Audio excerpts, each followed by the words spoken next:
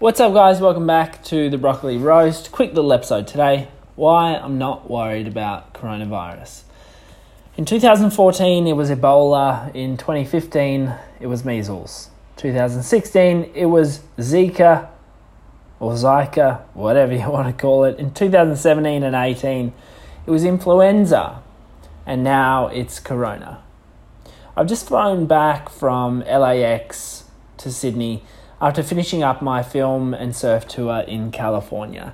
The heightened security, the face masks, and the scary-looking handouts that they give you on the plane paint a picture of some sort of pandemic Armageddon. But do we really need to be worried about coronavirus? Well, first up, let me point out that you, sir or madame, are one big bug sack. That's right. You're made up of more bugs than human cells.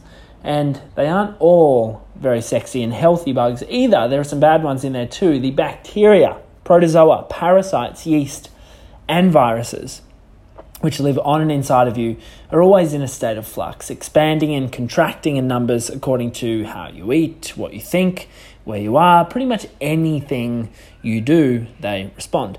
The interesting thing is that this delicate ecosystem, called the microbiome, is probably the most important feature of the human organism when it comes to fending off other potentially harmful pathogens from wreaking havoc in your body.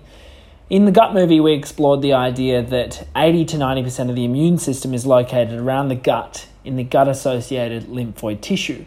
As your bugs, your microbiome interacts and engages with your human cells, it stimulates good or bad processes to ensue, depending on the types of bugs present, such as optimizing the immune system to fight off millions of different viruses and bacteria, or causing the body to attack itself in an autoimmune response.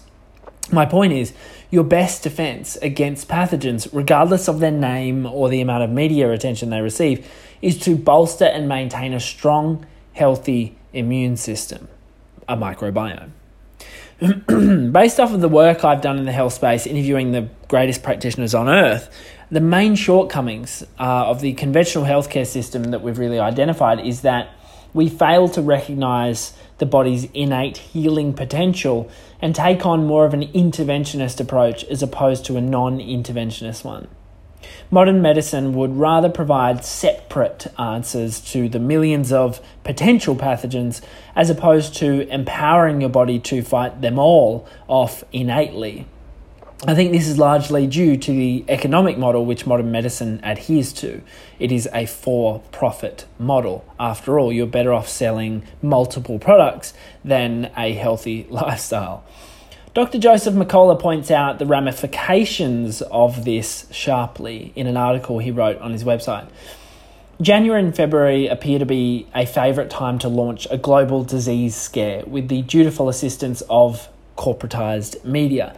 It's convenient seeing how, usually by the first Monday in February every year, February 3rd, 2020, the President sends the US Congress the administration's budget requesting funds to be allocated to federal agencies for the next fiscal year's budget. This is up until September 2021. Each time there's a public health scare, the pharma and public health lobby is able to vie for a larger slice of taxpayer money to pay for drug and vaccine development.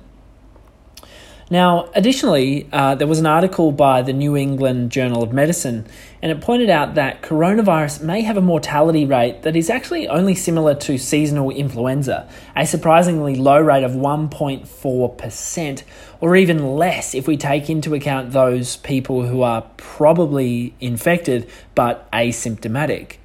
This is less than the mortality rate of something like pneumonia, which sits around 2%, and more widely speaking, totally pales in comparison to the death rates currently reflective of diseases such as cancer, heart disease, diabetes, and depression via suicide, all of which you could argue are somewhat preventable. Personally, and this is just a personal story, not a prescription for you, which I'm not allowed to give, I'm going to be bolstering my immune system with the normal things, the free things mostly. Healthy sun exposure, lots of ocean time, de-stressing, a whole foods, organic, plant-rich diet, and a gut-focused supplement routine. You can check my website for that. Plus some medicinal mushroom extracts.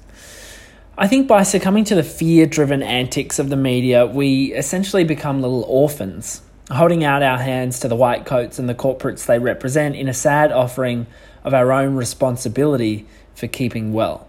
You actually may have the coronavirus already, but whether or not it actually hurts you is, yes, dependent on your immune system. And that is why I'm not worried. Hope you enjoyed this episode, guys. I'll chat to you from the sauna very soon. See ya.